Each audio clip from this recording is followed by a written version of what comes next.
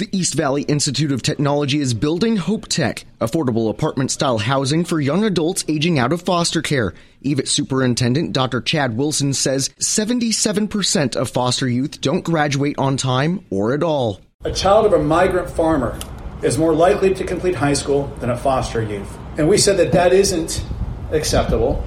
And we said that we think we can have a creative solution. The pilot program will have 16 students, and it's expected to be finished before the fall semester. Colton Krolak, KTAR News.